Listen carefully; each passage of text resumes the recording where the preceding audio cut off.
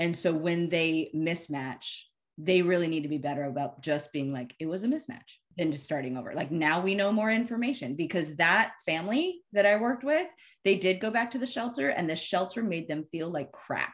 So they were like, one, I'm never adopting from a shelter again. And two, they gave the dog away to friends or family or something. And I'm like, like, that's just not, it's not the best way. And then they just ruined someone's whole opinion about rescue dogs.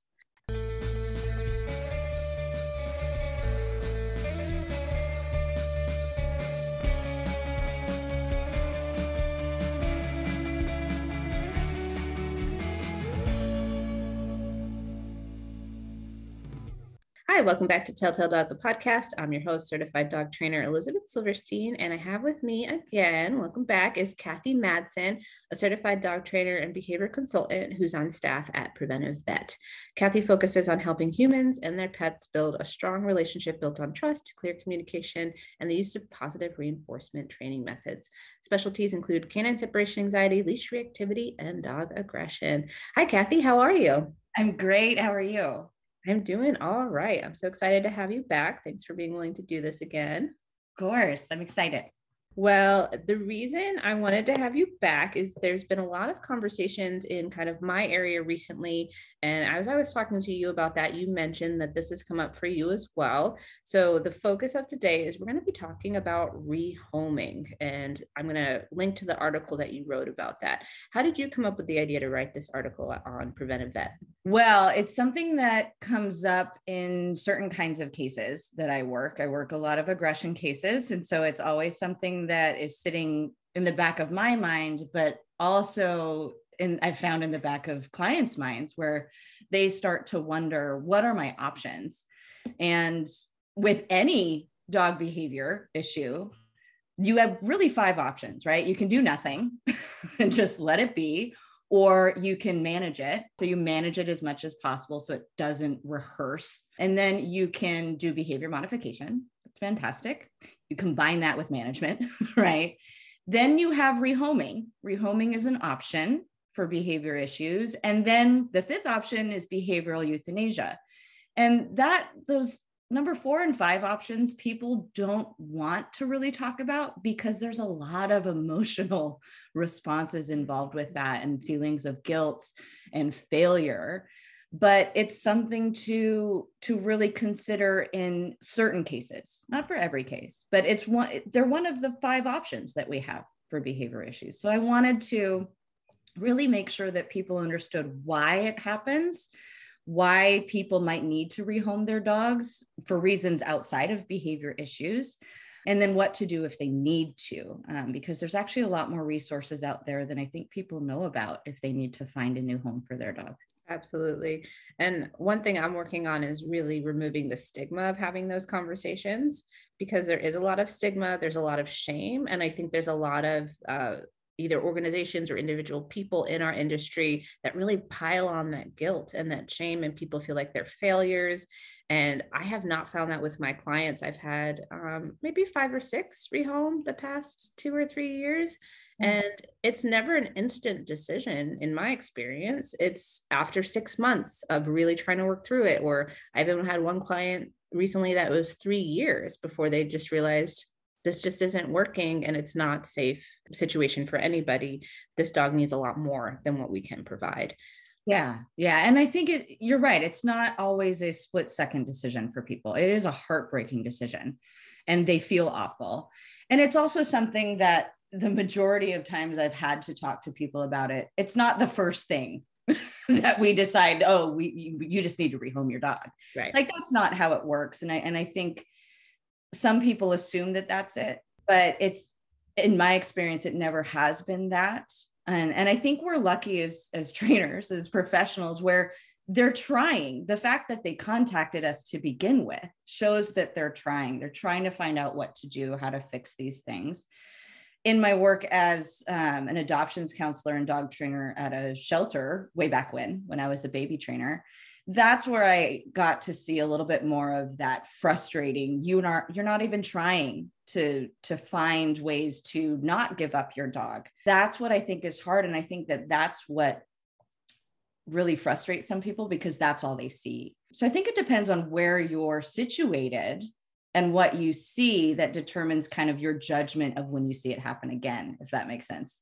It absolutely does. And I think you're absolutely correct, because when you're in rescue or you work at a shelter, you're seeing a massive amount of people, and kind of maybe that and maybe you don't get the whole story, or maybe they're very clear about it, but I think you're going to see more of people just like, I don't want to deal with this, goodbye. And that's not what I see as a trainer, but that doesn't mean that that's not what happens either, or can happen sometimes. Yeah. But I do think it makes it harder, because if you are a rescue or a shelter and you're seeing that a lot, if you come hard and I've seen this recently from a local rescue, the only reason to rehome is if you die. That's not helpful either for anybody. Well, and what that tends to do is it drives people away from rehoming responsibly. And that's not what we want either. Yeah. We want to give people resources to try to keep the dog in the home. And there's some reasons for rehoming that there are ways, right? If it's financial struggles, or, the human is facing a medical issue and needs to go into the hospital long-term or long-term care, there are ways to find long-term fosters, things like that they might just not know about, right? But if they really have a good reason for rehoming their dog, sometimes they won't even be honest when they're doing intakes into the shelter, right? Or if they feel like they're going to be judged and shamed even more, that's when you get people who feel like they have no other option than to just abandon their dog somewhere. And we don't want that, right? We want to be able to find that dog a new home that's going to be a place they can thrive, right? We want to set that dog up for success. And the first way we do that is making sure that we can get as much history as we can, right? And then having some compassion for those people. In most of these cases, they're heartbroken that they have to give up their pet. So some compassion and grace for them, I think, is really where we start. And then that helps us find that dog a better home. Absolutely. There's a photo circulating right now on social media of this little, just a little tan dog tied up to a fire hydrant with all their stuff, packed up next to them. And you could tell just how this was done. This person cared deeply for their dog, and maybe that was the only thing they could think of to do. Maybe there was shame, maybe someone else did it. But if we can have more compassion in those situations, get that history, get that information. Does this dog like, peanut butter or yogurt? Like little things like that can really help ease the transition into a new home as well, and can really help people. For someone, they can't handle separation anxiety, right? Like they don't have the setup for it.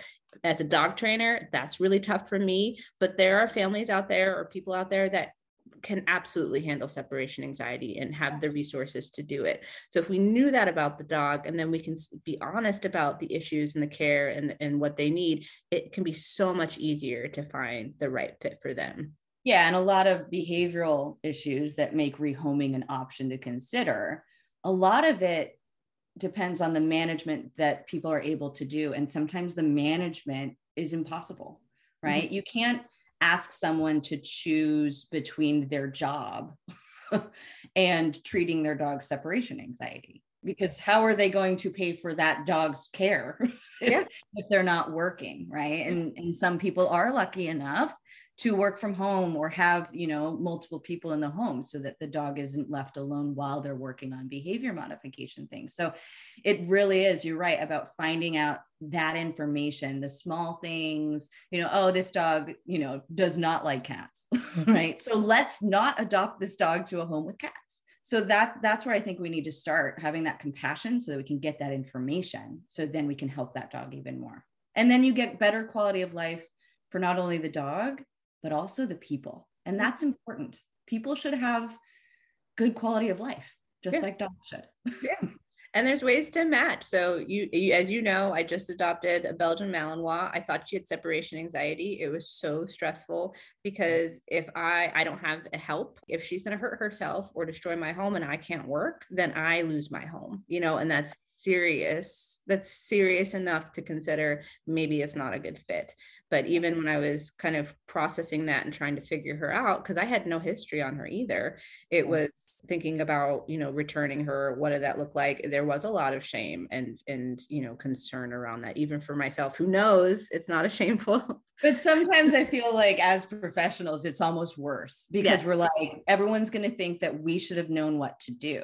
Yeah. But sometimes knowing what to do, we know this isn't the right match. I don't have the resources I need to help this dog.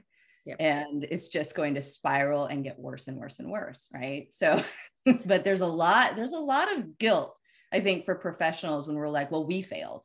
And that's worse because I'm supposed to know what to do. It truly is. And there are some high level names in the dog industry that I bring up all the time who've had to rehome, or like Dr. Patricia McConnell is a big one. She has a beautiful farm. I think she's in Wisconsin. She has border collies. She ended up with this one border collie. He was not happy with her. He did not want to be on her farm. And so she's like, I got to rehome him. He doesn't want to be here. So if someone with 20 plus years of experience with an advanced doctorate degree has to rehome, what makes anyone to say like a dog owner has no right to consider that if they need to? Yeah. And I think it's important too. Again, we're talking more about those cases that people are doing, they're trying, right? They're doing things to try to fix it. And then they get to this point. And I think it is important to always differentiate that there are really crappy people out there. Yes. Right. But I don't think that they're the majority. I think that we need to give people the benefit of the doubt too. But there are people out there who are just like, I don't want to deal with this and I don't even want to try. So I'm just going to drop this dog off, tie it to, outside of a shelter. I saw that happen in the middle of the night, which is illegal. Abandoning a dog is illegal. Or they just drop them off, in the middle of nowhere in the boonies, like let them go and survive on your own, I guess. But so that isn't responsible rehoming. But I think that a lot of people are looking for, how do I rehome a dog responsibly? And that's one, I think shelters need to make it easier for people. And I also think that trainers and behavior consultants, we need to support those people and get familiar with what resources there are. Because like when I was researching for the article, I was like, wow, I had no idea there was all this stuff out there as far as, food banks, they provide pet food, a lot of them, right? Or there's national, organizations that help you connect with long-term fosters. So for military members who are deploying, who can't take their dog with them for obvious reasons, there are organizations that help you find someone to care for your dog while you're away. Or for people who are going to the hospital for treatment and can't bring their dog, they don't have the energy to care for their dog while they're going through treatment. There are ways to connect with people who volunteer as fosters and things like that. And I had no idea that there was that much out there. And it includes transport too. So if you feel like there's nothing in your state, there's a lot of ways to get transport, volunteers to transport your dog. Even if your dog goes a couple states away for however long you need to be, that's still a better option than, having to give your dog up completely. Another thing is financial. You and I, we see the people that are trying. We also see the people that are either have the resources or they find a way to have the financial resources. And just because someone doesn't have money doesn't mean that they should have to give up their dog either. Exactly. Yeah. And that's a big thing at Prevent-A-Vet. We really feel like money shouldn't be a block to sharing your life with a pet, and owning a dog is expensive. So expensive. Yeah.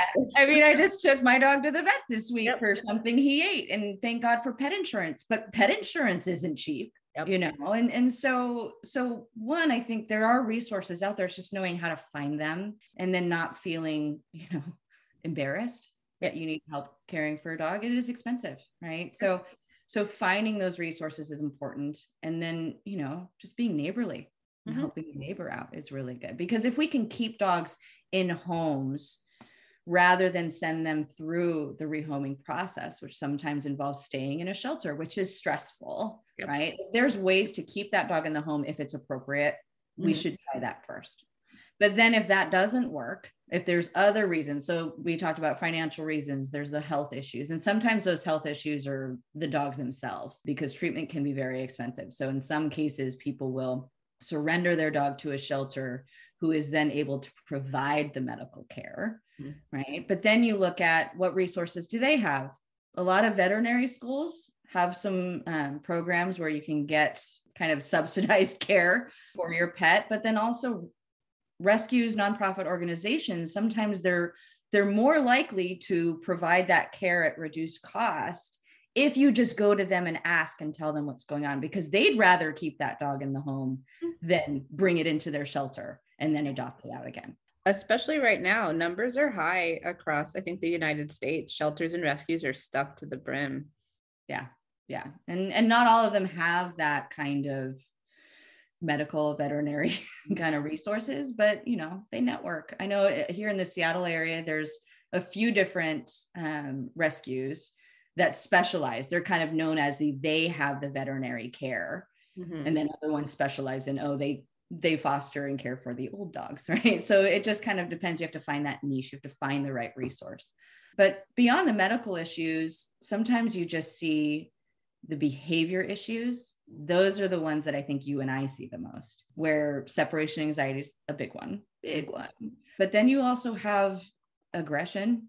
And those are the cases that I'll bring up rehoming as an option to consider sooner, right? It's not the cases where, okay, the dog is, pulling on leash. No one really rehomes their dog for that, as far as I know. It's more of those intense behavioral problems. And that's where people or other pets are in danger. And that's where I'm always like, we have to at least talk about it, because it is something you can consider if management and behavior modification isn't enough, or if the management and behavior modification is too much for you to do. And that's, it can happen, because sometimes, this with separation anxiety, oh my goodness, treatment can take a long time. So it depends on what can people do, right? And then how much in danger in aggression cases are they or other family members or pets in the home, and what do we do? Yep. Because there's different levels to that too, as you know, right? You've mentioned to me before, owner directed aggression is a different thing than, if there's small children in the home, or, it's much more manageable to manage a dog that won't let people come in the home than it is for that dog to be attacking people in the home that belong there, so there's just so many different ways and things that can happen. And sometimes management is super easy in a situation. Right. And sometimes it's not. Sometimes it's not. Yeah. Sometimes it's really, and sometimes too, if for aggression cases, if the trigger for aggression is unpredictable, that's really hard to manage. Yep. Right. Because you just don't know, okay, are they having a bad day today? Like, what is it that's going to trigger it today? And it's hard to then control the environment and the antecedents and all these things around it to prevent it if it's unpredictable, if you don't know. So, and also with homes with children, I am pretty solid on I am going to put your child's safety first, and you should too, right? I know most people do, but I think it is hard, because you're like, well, I love my dog too. And I'm like, I get it, but your young child is in danger in this situation, et cetera, right? So it is looking at that. And again, it depends on the age of the children, right?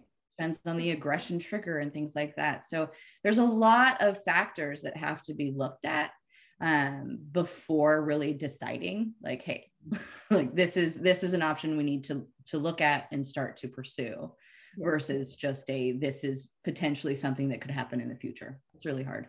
It is, but I think it's so important to just start the process of destigmatization, especially for people that are, the majority of people that are doing everything that they can, and maybe they need some help. And to remember too, like, as trainers, we need money to live, and we need to get paid for our work, but there's also resources out there. Like there's Every Dog Austin that offers discounted or free training to folks. There's a lot of wonderful nonprofits across the United States that have great workshops for free. Yeah. There's also so many wonderful even courses that are a lot cheaper than hiring a trainer, like Play Away by Dr. Amy Cook. That's all about love that one. Oh, so good. I just, it's the play is magic that just makes me just like, Yeah. And what I offer is some of my clients, they'll purchase, say, like a package of training, but then they don't use it all.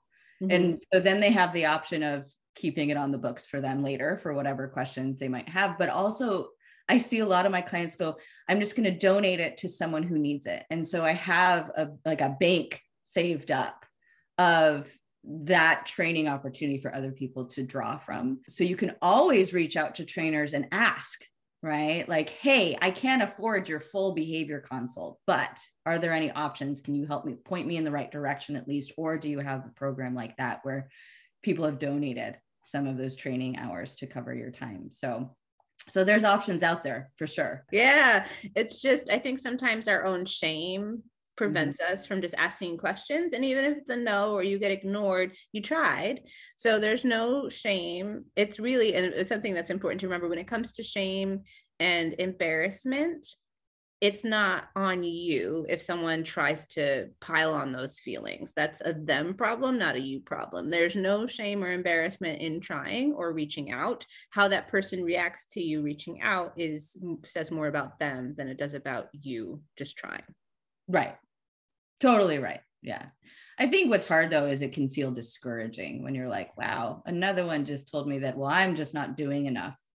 Yes. Yes. That can really rail on someone. Yes, that is absolutely true. But then you just have to think about the averages, right? So exactly. Yeah. Try 50 times, just make a goal. Try 50 times, maybe you get 50 no's, maybe you get 5 resources and maybe 1 yes. And all you need is 1 yes, or one person saying, yeah, I can help you, or I can point you in the right direction. But it is hard. Rejection, it's a rough one. No one likes it. No, I do not. I would rather not try than be rejected, but that's something I just work on. So Kathy, I wanted to talk to you a little bit about that responsible rehoming aspect and kind of touch on that. So what I've told clients, and I'd love your input on this, is I'm like, if you here's some rescues to reach out to, can you foster your dog for a certain amount of time while they look for a home? So that's what I tend to recommend, because then you have an end time in sight. It's not forever. Maybe it's 3 months to 6 months while they look, and then they don't have to find a foster, because if a rescue's full, it's hard for them to take a dog. So I kind of look at it that way. Yeah. So there's a couple things I kind of look at. First, what I recommend clients do if they're like, I think rehoming is the best option, that's what we're going to do. Then I'm like, okay, well, first, what we want to do is write out like an info sheet on the dog. And I want my clients to be as honest as possible. And again, I'm working mostly with clients who are rehoming because of behavioral issues. And this step is important because I need, whether it's the shelter or rescue or the new foster home or the new adopter, if they're doing home-to-home adoption, I need them to know about this behavior so that they're set up for success. And so that kind of info sheet that they create, it kind of becomes like a sales pitch a little bit, because I'm like, include all the great things about your dog, but then be honest about, one, why you're rehoming. And then 2, this is what this dog needs to be successful and to thrive in their new home. And having that info sheet, 1, it gives you something to give to family and friends so that they can kind of spread the word and help. You can give it to your veterinary clinic if they're willing to post it, or just keep it in mind, because they might know someone, right, in their network of clients, as far as who might be looking for another dog who might be a good match for that dog. And they should be kind of familiar with your dog as well if they've examined it. So having that info sheet to start already gives you, something to share easily. If a dog came from a breeder, now, if it was a responsible breeder, those breeders are very intent on not allowing their dogs to end up in shelters and rescues. I know that I work closely in the Cardigan Corgi community, and breeders run a breed specific rescue for Cardigan Corgis, and they are looking across the country at listings all of the time to pull those dogs from shelters and then find a home with Cardigan experienced people. Because this is a high level needs dog, right? This is a dog that has some kind of like schnauzers tend to have Belgian Malinois, like you tend to look for people with experience because of those. Yeah, there's some breeds that need a little bit more experience than others. It's not always true for every dog, but one, they're looking for who is familiar with what Cardigans need. There are some medical issues that Cardigans are more prone to as they age, back issues, thanks to the long backed dogs, but they're just familiar and that's their passion. And they don't want the backlash that they get as breeders to be like, oh, well, your dogs just end up in shelters. There was a survey, gosh, I can't remember the name of the survey, but I remember reading it. I'll find it and send it to you so you can post it. But it shows that the majority of purebred dogs in shelters is actually very low, outside of like Chihuahuas. I was like, okay, but then you're looking at what breeds are bred primarily by responsible breeders. Like Cardigan Corgis aren't bred by backyard breeders really because they're more rare. Chihuahuas less rare, right? So you have to look at what's the population of the dog breeds and all of that. So it's interesting to see those stats because there are breeders out there who do care about what happens to their dogs. So if you got a dog from a responsible breeder, if you need to rehome them for whatever reason, they should be your first contact. And they are typically more than helpful. A lot of them will take the dog back themselves, or they will reach out and find someone who can take the dog for you that they trust. So that's always the first point of contact. Now, if it's a not so responsible breeder, then, you're kind of in the same boat as everyone else because usually they aren't going to take the dog back. Even if they did, they might not know what to do with that behavior issue. And so again, you don't know if the dog's going to just continue to practice those unwanted behaviors or be really stressed out and things like that. So that's a little harder when you do it. But if you got a dog from a breeder, you always want to contact them first, see what the options are. Then I look at if you have a purebred dog or even a mixed breed that's like, say, like half, I'm just using Corgis right now, like half Cardigan Corgi. The Cardigan Rescue Network would most likely still take that dog or help you find a home for them because they care, right? So you want to look for a breed specific rescue. So like if you have a half Doberman, contact a Doberman rescue because they might have some good resources for you. Even if your dog's not, purebred, it doesn't matter. They want to save dogs too. So reach out to those breed specific rescues if you can. But yeah, breed specific rescues. If you want a Labrador, you can get a puppy Labrador from a rescue. Yes. Well, sometimes too, people are like, oh, I want a lab, but I don't want a puppy. And then like, but I don't want to go to the shelter because I don't know those dogs. And I'm like, call a breeder because there's a lot of like just adult dogs. Like that's how I got Sookie. Like he was 1.5 years when I got her from the breeder because she just stopped growing. So she didn't want to show her anymore. So she's like, perfect, pet home, love it. Right. Yes. Yeah. And responsible breeders get dogs back all the time if it's not a good fit, so that's smart too. It's like when they match, but like matching is so important. And there's a story in my article where it's like the shelter adopted out a puppy. So not a lot of history, like no big issues other than being a puppy, to a home whose young son was terrified of dogs. And because it's a puppy, like it's jumping and it's nipping and it is just scaring the crap out of this kid. And that was one where it was a much sooner conversation about you should take this dog back to the shelter because you don't have the time. You both work full time and you're raising 2 young kids. Your child is terrified of a puppy. I totally understand because it's just like all in its face, so matching breeders, responsible breeders are really trying to match really well. And so they require like, I know my breeder getting Fozzie, she was like, okay, like I've known you for 10 years now, but tell me like, what is your home like now? Like, what do you want to do with this dog? And so she's trying to match temperaments and things like that to the right home. But shelters, they try to do this and it's really hard.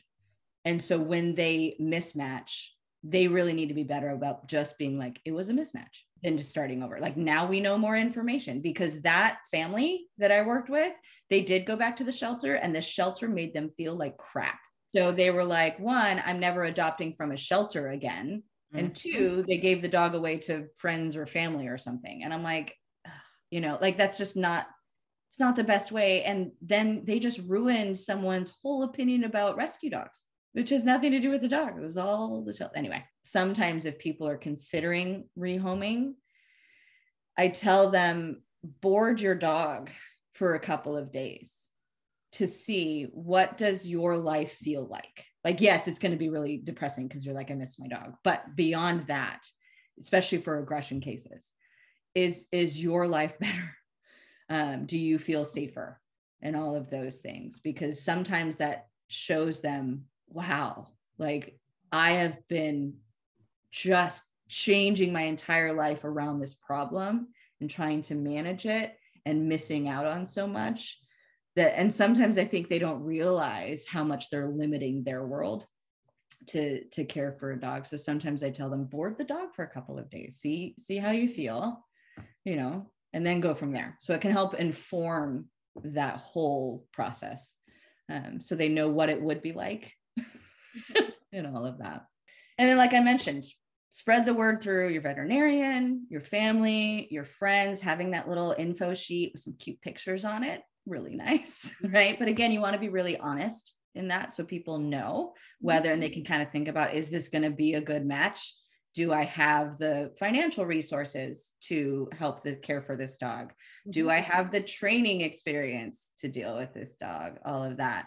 And that's where you consider home-to-home adoption. So again, the goal is kind of, can I do anything to keep this dog out of the shelter system? And so that's where you really want to do your due diligence, right? You don't want to just be like, oh, you said yes, here's the dog. You want to ask them questions. You want to meet them first. You want to find out, do they have references? It's always an awkward question. It's like, but can you afford to care for my dog? So you want to do that research. You want to make sure that they get along with your dog. So doing meet and greets, if they have other pets, you want to make sure that your dog is going to do well with that, right? So you do want to do as much as you can to make sure to set them up for success and feel comfortable rehoming your dog there.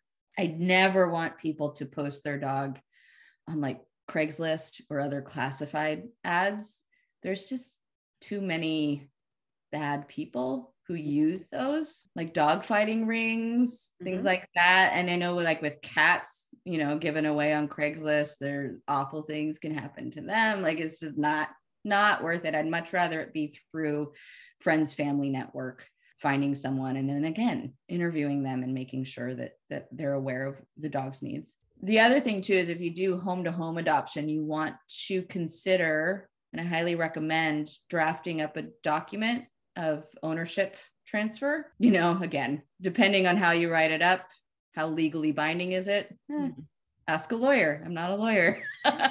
but you do want something at least that states that you're transferring ownership, that both parties sign.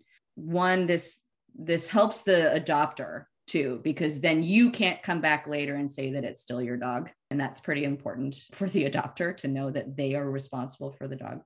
Then after that, you can also consider what shelters and rescues are around. And a quick Google search usually is the easiest way to find ones near you. Some of them require that you set an appointment for a relinquishment appointment so that way they can take all that history down. Some places do require a fee, and that's really just one to help cover the costs. I'm sure that the fees don't cover all of the costs of caring for a dog, but that helps offset what they have to invest. When you do that though, if you contact a shelter or rescue, like you mentioned, like ask them, can I foster the dog until you find a home, rather than giving you the dog? And some shelters might be very open to that, because you're right, a lot of them are overloaded. So you want to talk to them about what are the options. If you can do like a post, if they can do a courtesy post for a lot of dogs, where they're like, this dog is not in our care, but we're posting it on our network so people can see. So again, it's more of a home-to-home adoption rather than the shelter taking ownership of the dog, transferring it and all of that. They kind of just act as a connection for people. The more eyeballs, the more options you have, that, or someone who might see it who's like, oh, I know the perfect person for this dog. Exactly. Yeah. You want more people to see it so that you can reach more people and find that. Because sometimes it's like, especially for behavior cases, it can be hard to find the unicorn adopter for the dog. So if possible, if you can keep the dog in your home while you search for a new adopter, awesome, because that's so much less stress for the dog. And it's better for everyone all around, because going through rehoming, going into a shelter, it is hard on those dogs, which is why a lot of shelters are trying their best to reduce the shelter stay time. How many days the dog's actually in a shelter. They're trying to find fosters, so it's more of a home environment, but that can be hard, right? And so if they have someone who needs to rehome a dog who's willing to keep the dog in the home and either foster, so they do transfer ownership to the shelter, but then they act as a foster, that's hard. I think that's one of the harder ways to do it for someone, because then they still are like, but it's my dog, but you signed away ownership. So I know a lot of shelters are like, no, I'll just we'll do a courtesy post for you. Like, we don't want to mess with that bundle of feelings. And exactly. Like, that is too much to deal with, because if they then own the dog and are like, we found a home, what do you do if you changed your mind? That's true. So it's hard. So just reach out to shelters and rescues in the area, right? Find out what the process is. Start that process. There's also tons of things online, and I linked to some in my article about rehoming a dog, about home-to-home websites that basically directories where people can list their dog that needs a new home, and then people can sign up as basically like either foster this dog or this is how I found the dog to adopt. So there's a couple links there that are taking some of that workload away from shelters. So there's options just beyond local shelters and rescues. There's like national kinds of things like that. So it's like match.com for dogs. Yeah. And I'll link to the article as well and those resources. And the other thing I wanted to add here too, I know some rescues and shelters rely on a sob story to sell a dog. And I just want to point out to people, focus on their personality. Like you said, focus on the good things, and you can include the other characteristics. You don't have to have a sob story for someone to fall in love with a dog. Me personally, I want to see their personality. I want to see if it's a connection. I don't need to know they had a tragic backstory, even though that's important history sometimes, but you don't have to fabricate a sob story to help a dog find their perfect forever. You're right, though. I feel like it does help people. It like draws the eyeballs and it's like tugs at the heartstrings. And so that's how like adopters will. I think we should mention too on that point, if you're looking to adopt a dog, look at the personality. Don't just look for a sob story. Like, all of those dogs need loving homes. So they all deserve loving homes, whether or not they were given up because their owner couldn't afford to care for them, or they were, their owner died, whatever it was. Like, they all still deserve the love and care of a home. So yeah, I think adopters need to, step up too. Yes, absolutely. Yes, it's there's no extra bonus points or cookies for adopting a dog with the most tragic backstory. All right, Kathy. Well, that I think was all the questions that I had. I think this was really wonderful. Thanks for coming on again. Is there anything else you'd like to add? I think the biggest thing is I just want people who might be thinking that rehoming their dog is something they have to do is reach out for support. And you probably experience this too, but a lot of my clients, I tend to be almost like a therapist for them. And it's one of the most rewarding aspects, I think, of my job is I get to support these people through really hard things. And in some cases, things that we just can't fix to the level it needs to be fixed in that home. So reaching out for support is so important. And finding someone you can talk to about it, because of that stigma that a lot of people get from other places, they can feel really alone in that decision, and they shouldn't feel alone. So reaching out to your local trainer who you can talk to about it, talk it through, and I really aim to be as non-judgmental as possible, people, because they're not making that decision lightly. And so reach out for support. And then if If you're just somebody else who's like, oh, I hear about people needing to rehome their dogs, be compassionate, right? And try to understand what that person's going through. And then if you have the resources and energy to help in any way, oh, it'd be amazing, because those people do need support and help, even just encouragement, and reminding them that they aren't a failure. Yeah. Yeah. And if it's financial, I mean, with my third dog, visit to the vet for her first visit was like $500. And that's a lot of change. But I know you mentioned Neighborly. And if 10 people offered $20, that's manageable for everybody. And it's a way to take the load off. So thinking about creative ways for that financial aspect, even if you do a little fundraiser where your kid draws photos for people and they, and we can help with ideas for that too, raising money. There's lots of creative ways to do that as well, if that's what's kind of the big. Yeah. And social media has made it easier as well to like create a GoFundMe and all of that. And I understand people are like, well, I don't want to do that because that's embarrassing. Yeah, I get it. It's embarrassing, but I will be embarrassed all day long if it means that I can afford to pay my dog's vet bills and keep them with me. Right. So a little bit of embarrassment or a lifetime of regret, it's, what's the payoff there? But no, I get it. And our society doesn't make it easy. Well, Kathy, where can the people find you? So they can find me. PreventiveVet.com is our main website. Lots of behavior and training resources, as well as health and safety resources. We have a whole team of veterinarians that provide content for us. They're amazing. But then I also run Pup Standing Academy. So pupstandingacademy.com, offer lots of virtual workshops and one-on-one private consultations and things like that. So you can find me there. Awesome. And I'll link to all of that as well. And I'm going to go ahead and do the sign off. And then I've got one final question for you. This has been Telltale Dog, the podcast, with your host, Elizabeth Silverstein, certified dog trainer in Central Arkansas, and my guest today, Kathy Madsen. Music has been provided by Jim Chiago of 7 Second Chance. Find more of his work on iTunes and Spotify, and stick around after the music for some final advice from Kathy.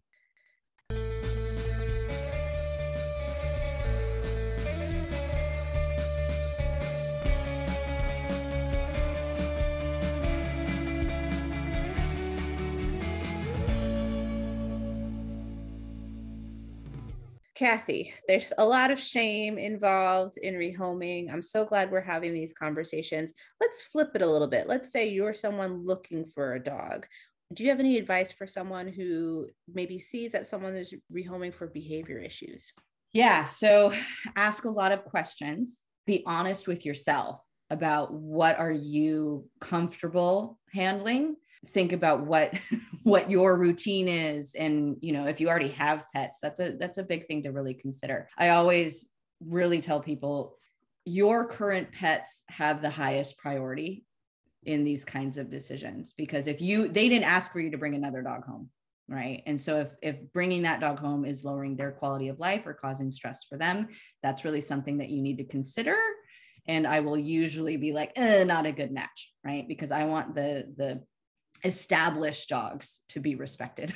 So be honest with yourself about what would work in your home. What are your capabilities? What's your energy, right, for dealing with a behavior issue? Connecting with a certified trainer or behavior consultant, even beforehand, even just to, I do this a lot with clients where I'll just meet for like a 20-minute session so we can just talk through, would this work? Or, what would a plan look like if I bring this home dog? So really do your research, be honest with yourself, and then, reach out for support. It's a big thing. It's the theme today.